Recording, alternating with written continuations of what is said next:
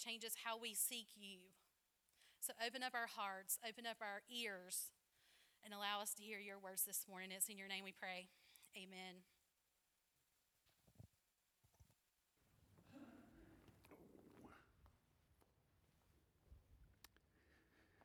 Well, good morning, church.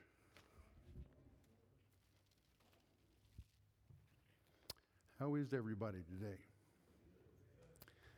Well, it's a good day to be here, isn't it? I'm sure most of you probably wish it was still cloudy and the sun wasn't shining. We've had a lot of rain, haven't we? So it's been good yesterday and today to see the sunshine. I've been thankful for that. This is a little bit of a different Sunday. It is, of course, Memorial Day weekend. But apart from that, last Thursday something happened on the church calendar. Does anybody remember what that is? Ascension Day.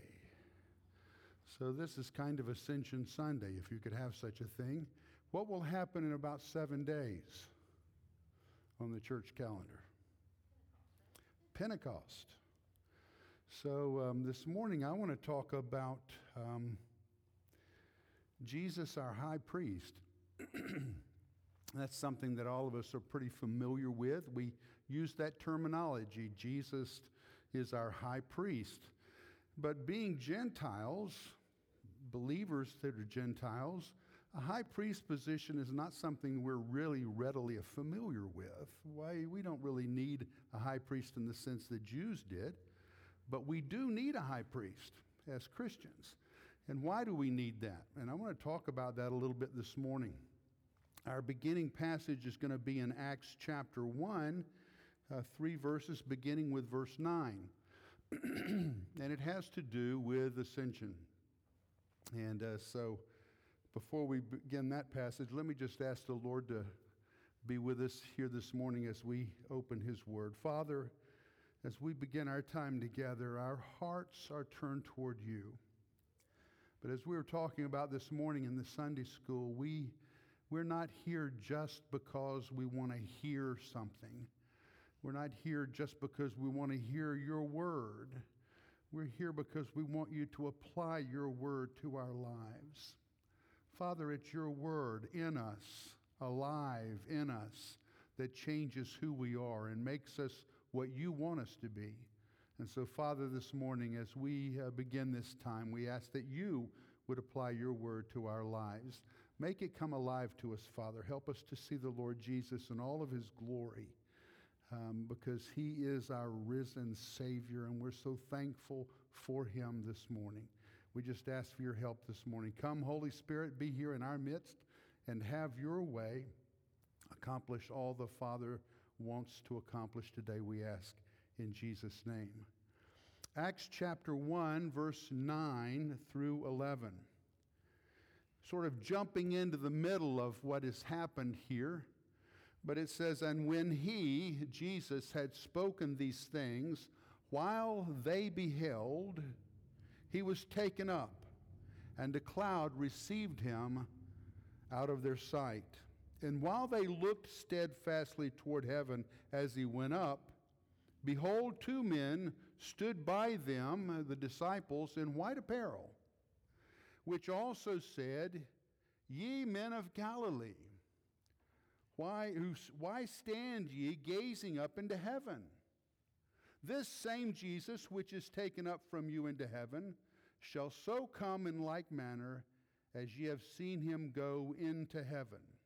And we have that little glimpse, and it's mentioned a couple times in the Gospels, of Jesus ascending into heaven.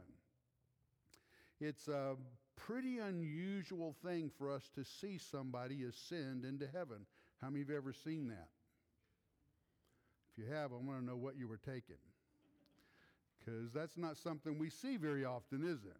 You don't see somebody levitate from the earth into the clouds. And yet the disciples saw that, and I'm with them. 2 guys can stand up here next to me and say, why are you gazing up into heaven? I'm going to go, did you see that? That's why we're gazing into heaven. We've never seen that before. We've never seen anybody do what Jesus just did. But the question then comes to me and to others perhaps, when Jesus goes into heaven and he stays there until what is prophesied comes to pass, he comes back, what is he doing? What is Jesus doing? Now all of us would know, well, he's at the right hand of the Father and he's interceding on our behalf, and those are all true. But what does that really mean? And I want to talk about that this morning for a little bit. Jesus is our high priest. In Hebrews chapter 10, verses 12 and 13, this is said, "But this man, Jesus, after he had offered one sacrifice for sins forever, sat down on the right hand of God, from henceforth expecting till his enemies be made his footstool." Well, that's an unusual passage, isn't it? So it says that when Jesus went into heaven, he sat down at the right hand of the Father, and he sits there today expecting that his enemies will be made his footstool. Well, that sounds kind of strange too, doesn't it? There's the sense that Jesus is sitting in heaven at the right hand of the Father, and while he's sitting there, he is expecting what has been promised him. See, Jesus today is, in fact, King of kings, Lord of lords. He is the King eternal. That's true. All things are under his authority. That's true in heaven. But it isn't apparent on earth. Amen? Did any of y'all notice that this week? That even though Jesus is King of kings, Lord of lords, there are things happening that he doesn't like. Bad things. Horrible things. By the way, just as a sidebar, we will never fix the problem we see in Texas and in other places by outlawing guns. Now, that's not the point. The point is that guns aren't the issue. Evil is the issue. I mean, people have been killing people with guns ever since we've had guns. But you and I remember when in this country, and no place in the world would you ever have seen somebody kill 20 kids, 19 children. Children. What kind of evil does it take to walk into an elementary school and kill children? That never would have happened 50 years ago. Oh, you had guys that would shoot somebody, get in an argument, or you had criminals that would, in the process of a crime, would get into a gunfight with gangsters, massacre in Boston where you had guys out on the street with submachine guns shooting at each other. I mean, that kind of stuff did happen. But nothing like this. Even those guys wouldn't have stooped to this kind of horrible evil. They had their own morals, can you imagine? But where is it today? So evil is happening, even though Jesus is the King of kings, Lord of lords, and all power has been given unto him, which is what he says. He's not using all that power today. Instead, what he's doing is he's waiting, expecting that there will come a day when he will come back and things will be different. It says when he comes back this time, that every knee will bow and every tongue will confess that he is who he is. Amen. There won't be any questions about who he is then. Every knee will bow. I don't care how much evil's in the world. On that day, they will all cower in fear before the King of Kings. They will acknowledge he is king. But until then, Jesus waits expectantly. I want you to get a sense of that happening in heaven this morning. The sense that the Lord Jesus is sitting there watching what's happening. And he's saying, coming again. And this will stop. There'll be no more of this. I'll put an end to it. But what else is he doing this morning? Well, it says that Jesus has taken the position of our high priest. We need a high priest in this sense. Did you know this morning that God is still unapproachable in his holiness? God is so holy that none of us could physically stand to be in his presence. He is so pure and holy that the very holiness of God in our cancerous state would be the end of us. He's unapproachable. Now, that's always been the case. God had to make concessions for man because man was so separated from him, so full of evil, that he couldn't come into contact with the holy God. And he showed us the way that was so. If you look at Hebrews chapter 12, listen to these verses. The writer of Hebrews is talking about the difference in the Old Testament between God and the people he called his people, the people of God, the children of Israel. Verses 18 through 21, Hebrews 12. For ye are not come unto the mount that might be touched and that burned with fire, nor unto blackness and darkness and tempest, and the sound of a trumpet and the voice of words, which voice they that heard entreated that the word should not be spoken to them anymore. The word spoken to them was so awe-inspiring. They said, please, don't speak to us directly. Have Moses tell us what you want us to know. Do you get a sense of the unapproachableness of God, the other that God is? For they could not endure that which was commanded, and if so much as a beast touch the mountain, it shall be stoned or thrust through with a dart. And so terrible was the sight that Moses said, I exceedingly fear and quake.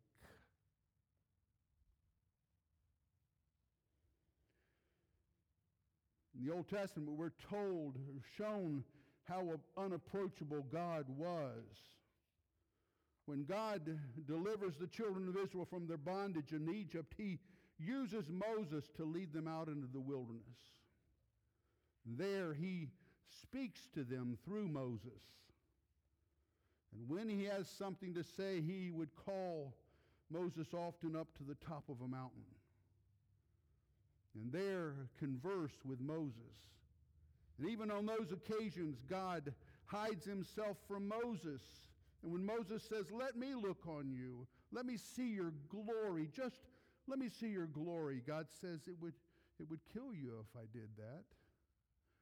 But I'll let you see the train of my glory. I'll put my hand over you, and as I pass by, I'll let you see the hinder part of my glory. A diminished glory so that it won't harm you. I'll do that for you.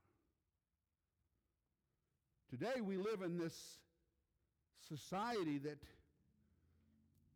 that treats God like he's our buddy. God help you if you see him that way, because he's not your buddy. He's the holy God, the creator of all that is, the one who speaks worlds into existence, and he is not your buddy. He's not your grandfather. He's not Santa Claus in the sky. He's holy. He's unapproachable. Coming into contact with him would end your life. That's God.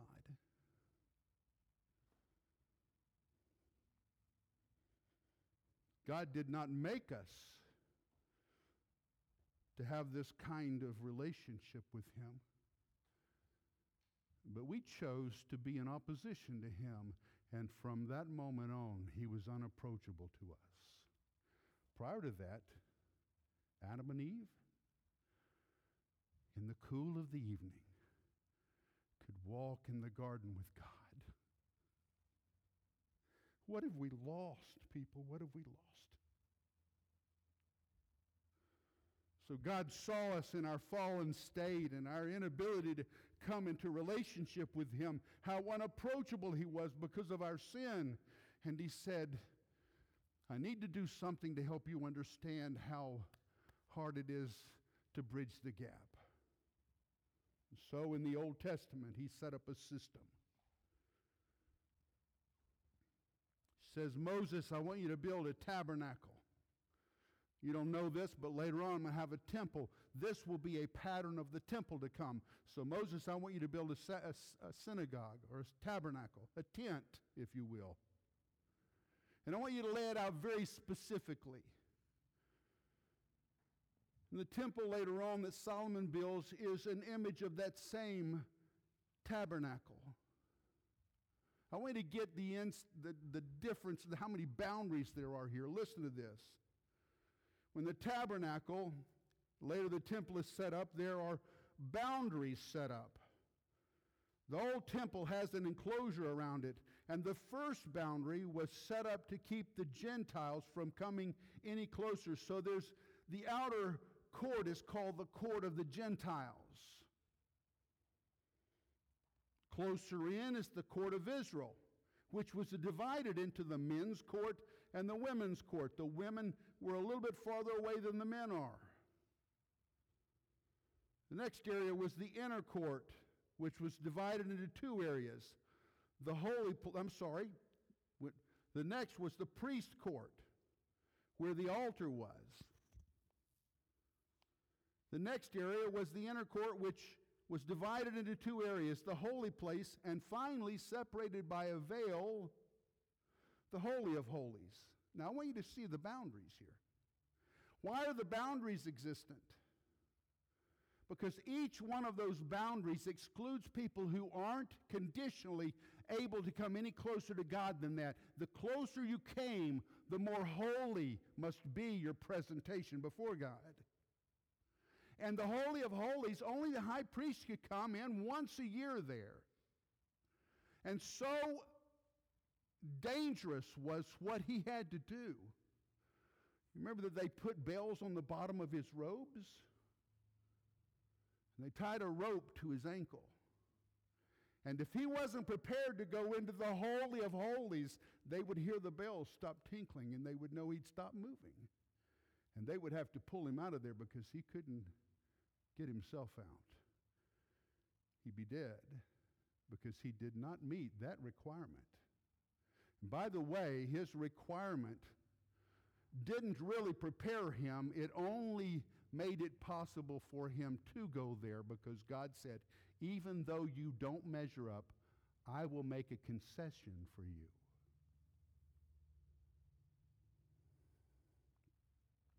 There were boundaries. They were set up to show how unapproachable God is.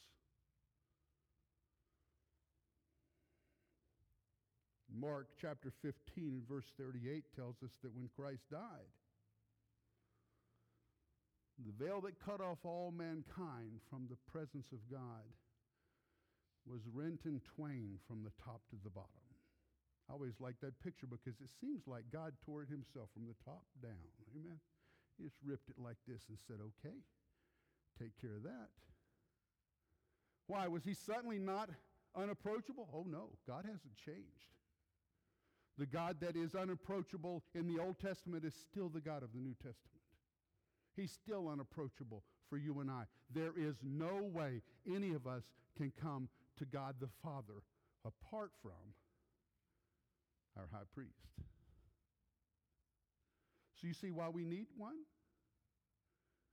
This is not a Jewish thing. This is a God thing. This is God saying, if you aren't able to come into my presence, You can't do it. You are left without in the darkness and in the lostness of who you are apart from Christ. That's where you are.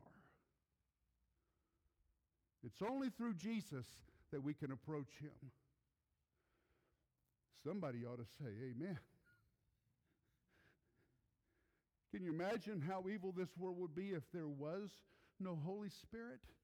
If there was no way to the Lord Jesus? If we were left bereft of any ability to approach a holy God, how lost we would be for eternity? But God said, no, I have a plan. By the way, the Old Testament,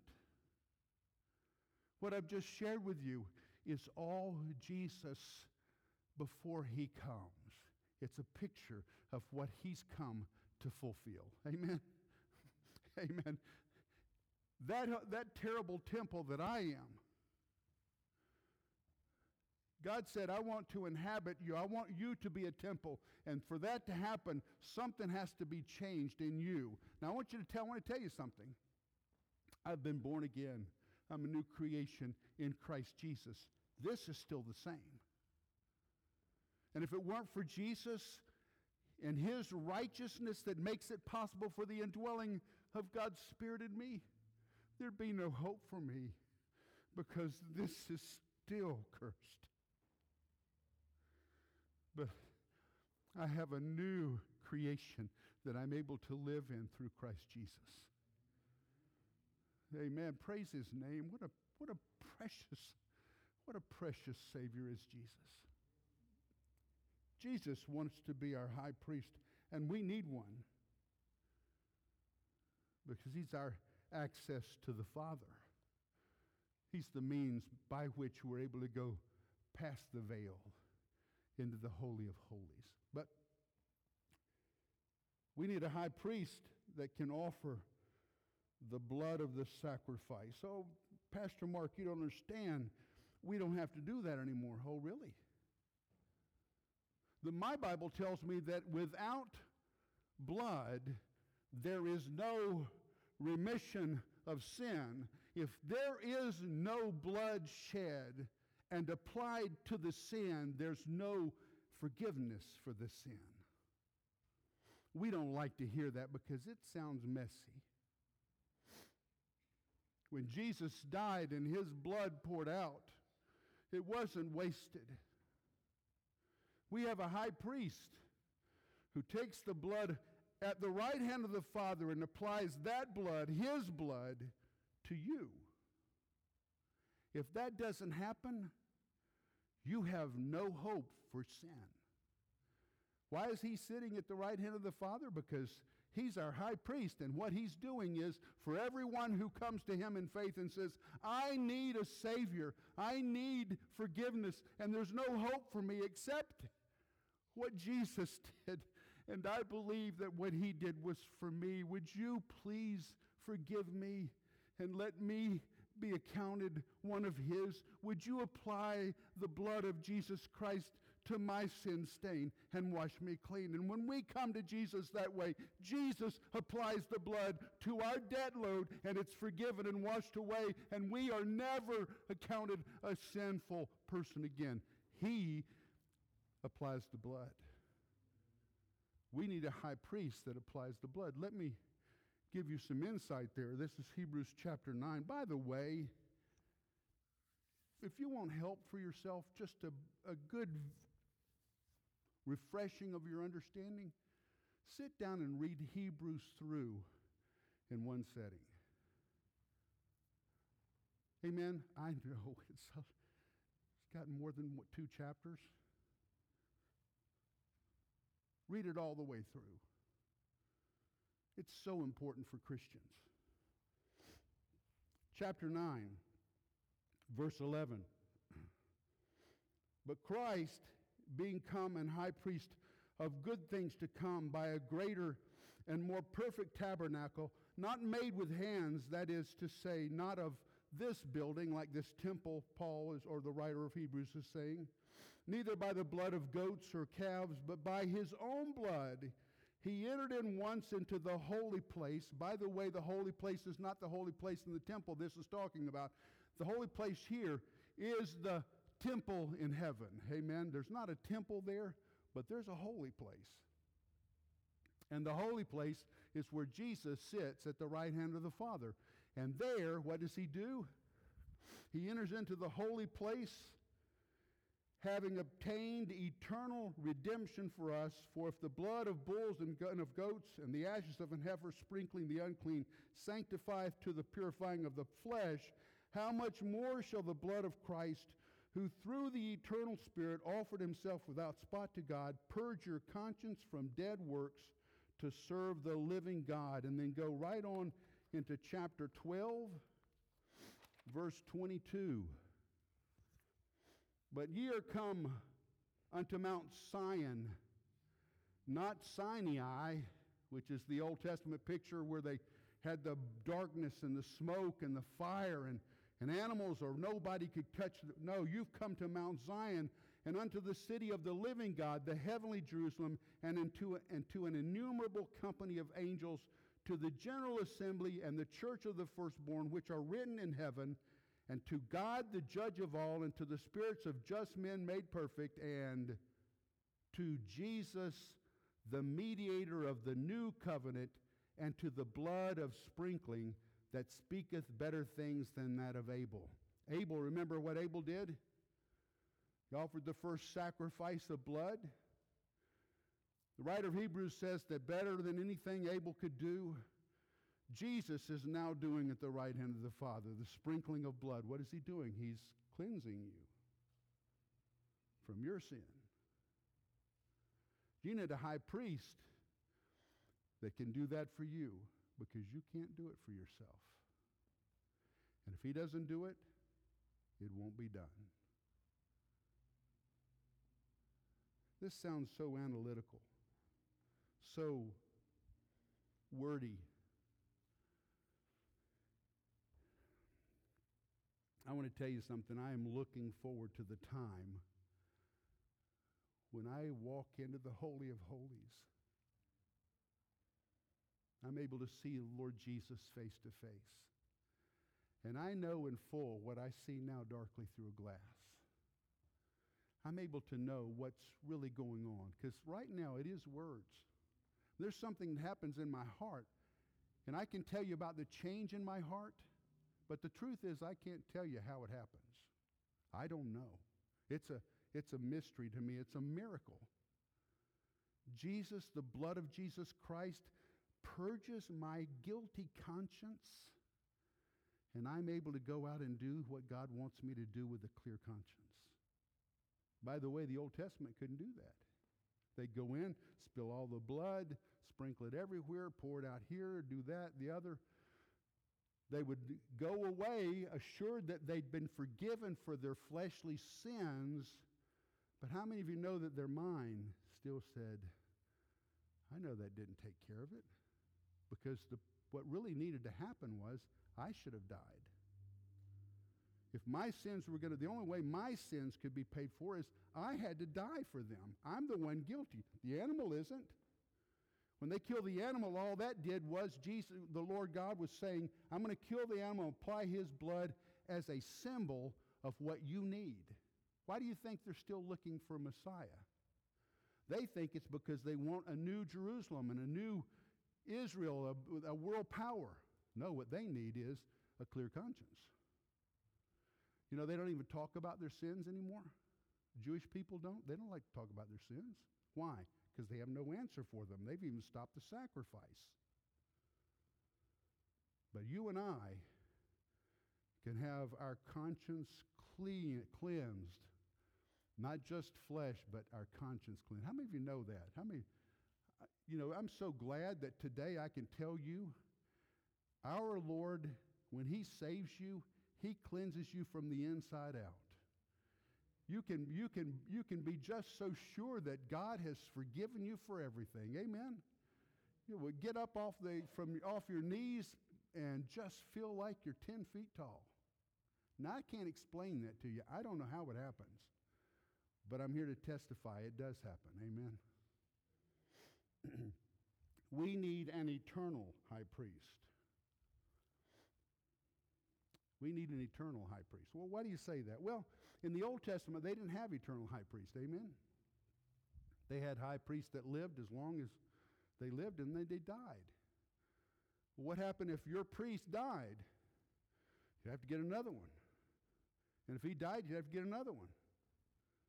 But we don't have to worry about that anymore. We have one who does it once for all and is forever settled, and he can always come back to say, yes, he did it. I know because I was there. I know whenever he received forgiveness, and it's settled. The Old Testament, they didn't have that. They didn't have anything like that. They had priests that died continuously. You say, well, why is that important? Well, let's look at what Scripture says. Hebrews chapter 7, verse 23. And I'm going to read through chapter 8, verse 4. So just follow along. And they truly were many priests because they were not suffered to continue by reason of death. But this man, Jesus, because he continueth forever, hath an unchangeable priesthood. Now, we live in a church world today where things are changing, aren't they? Did you know in God's economy nothing changes? Nothing changes? If you want to praise God, you have to praise God in ways that please Him. Amen? Not that please me. Praising God means that we come into His presence and we worship Him. Why? Because He's forever. He never changes. Did you know you can't bend the ear of God? You can't fool Him into believing that you're really worshiping Him. He knows, doesn't He? He exists forever. He's an unchangeable priesthood. Wherefore, in verse 25, He is able also to save them to the uttermost that come unto God by Him, seeing He liveth, or He ever liveth, to make intercession for them. For such an high priest became us, who is holy, never happened before, harmless, never happened before, undefiled, never happened before, separate from sinners, never happened before, and made higher than the heavens, never happened before, who needeth not daily as those high priests, to offer up sacrifice, first for his own sins and then for the people's. For this he did once when he offered up himself. For the law maketh men high priests which have infirmity, but the word of the oath which was since the law maketh the Son, who is consecrated forevermore. Now of the things which you have spoken, this is the sum. We have such an high priest, who is seated on the right hand of the throne of the majesty in the heavens, a minister of the sanctuary and of the tabernacle which the Lord pitched, and not man, for every high priest is ordained to offer gifts and sacrifices, wherefore it is of necessity that this man have somewhat also to offer. For if he were on earth, he should not be a priest, seeing that there are priests that offer gifts according to the law. This is verse 5 through 6, who serve unto the example and shadow of heavenly things, as Moses was admonished of God when he was about to make the tabernacle. For see, saith he, that thou make all things according to the pattern shown to thee in the mount. But now hath he obtained a more excellent ministry, by how much also he is the mediator of a better covenant, which was established upon better promises. So we have an eternal priest now. And it's a better priest. And it's a priest that doesn't have any beginning or end after the order of Melchizedek. This is a priest who is eternal. And because he's eternal, because he meets all the criteria for our high priest, an eternal high priest, because he's holy, blameless, undefiled, he's never had a sin problem, he is able forever to take care of our situation. And boy, that's a good news. The last thing I want to mention here is that we need a high priest that intercedes for us. I mentioned that I've been changed from within. I'm a new creation in Christ Jesus, but I still live in a fleshly body. That means that this flesh is prone, it's bent in a wrong direction. There is in this flesh the desire to do things I don't want to do in my mind. And the things that I want to do in my mind, my body wants to do something different. Is anybody here able to say amen to that? I'm going to even go so far as to say there are times when this fails. Am I the only one? Probably not. Huh? But when we fail, aren't you glad you have somebody that intercedes for you? Nope, I'm sorry. I did it for you once. Should have been good enough. You've messed up. You're just out of luck. God could say that. But he knew who you are. He knew me. He knew my proneness to failure. Now, please hear me. I am not excusing failure. Please don't take that away from here. The church is already there. God help us from sinful Christianity. That is not what this is about. This is about, as a matter of fact, if you read past this, it gets plumb scary. If you sin after this, there's no recourse for you. Why? Because you only have one Savior. If you refuse him, what do you have? Amen? There's nothing else. There's not another answer. So what am I saying? I'm saying that because we have this broken condition, even though we have this new life in it, there is the possibility we'll fail. Please don't take away from that's what it's okay to do that, because it isn't. I want you to sense this, that when we fail, Jesus looks at us just like he looked at Peter. And he says, with a look, I know you. I know what you're doing. And just like Peter, we should be this responsive. We go out and weep bitterly because we see our failure. Don't make excuses for failure. Jesus died for us. He shed his precious blood for us. That's not cheap grace. That's grace that's intended to make us ready for eternity. And our aim should be what Paul's aim was. This one thing I do, I'm moving toward the mark for the high calling of God. I want to be captured for why I've been captured. I want to be captured by what I've been captured for. Amen? Do you understand that? But because of what we are, there's a possibility we'll fail. There's a possibility, and hear this, church, there's a possibility that you could become a Christian and never really move past that. And because of that, you have entered a gate into a new life that you never really begin living. And Christ has come to bring us a new life that's worth living. I want to give you a parable that Jesus gave us. It's found in Luke chapter 13, verses 6 through 9. He spake also this parable. A certain man had a fig tree planted in his vineyard, and he came and sought fruit thereon, and found none. Then said he to the dresser of his vineyard, Behold, these 3 years I come seeking fruit on this fig tree, and find none. Cut it down. Why cumbereth it up the ground? Why is it taking up space in my vineyard? Anybody here ever felt like that's what you were feeling when you failed? Come on, church. You better, because this is a valid question. Why are you taking up space in the kingdom of God if you're not doing anything? Woo. Isn't that a valid question?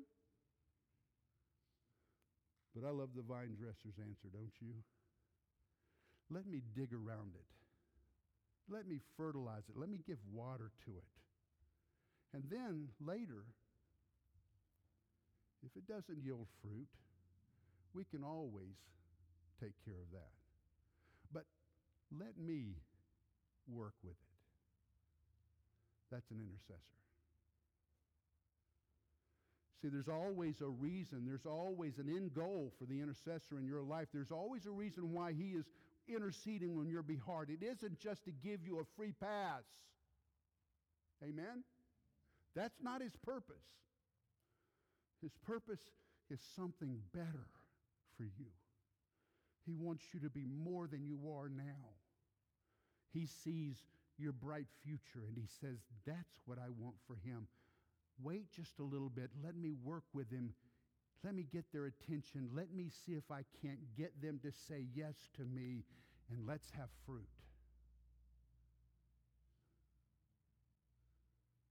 We need a high priest.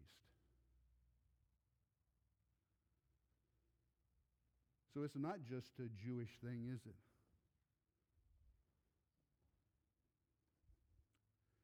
That's the reason Jesus is our high priest. Because we desperately need him on our side.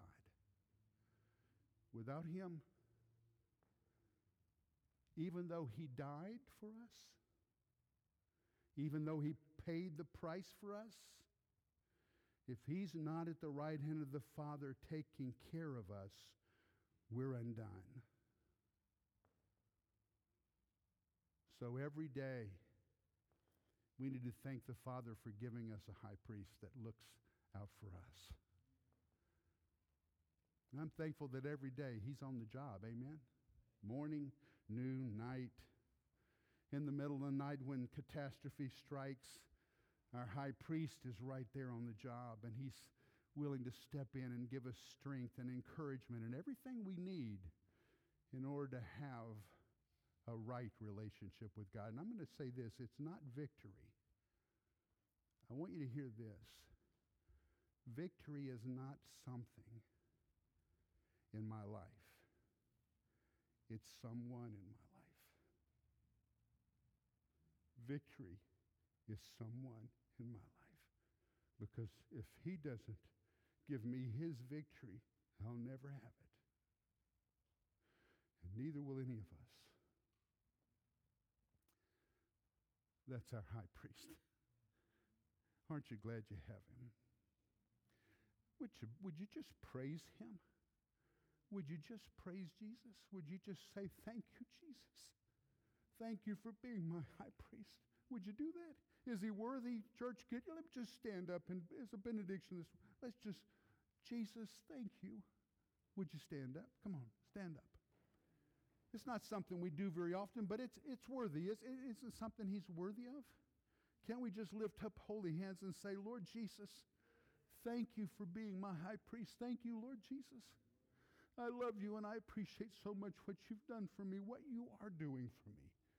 Thank you, Lord Jesus. Father, you see us. We love you and we love what you've done for us.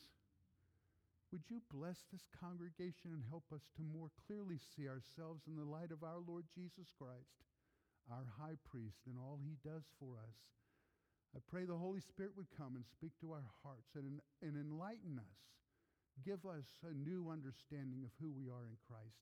I ask in the name of Jesus, our high priest. And God's people said, amen. Praise the Lord.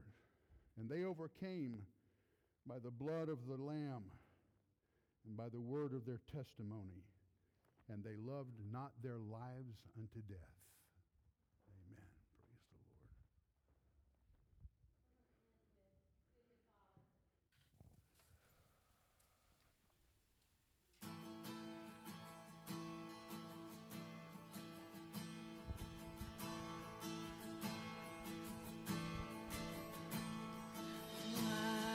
I've heard 1,000 stories of what they think you're lying.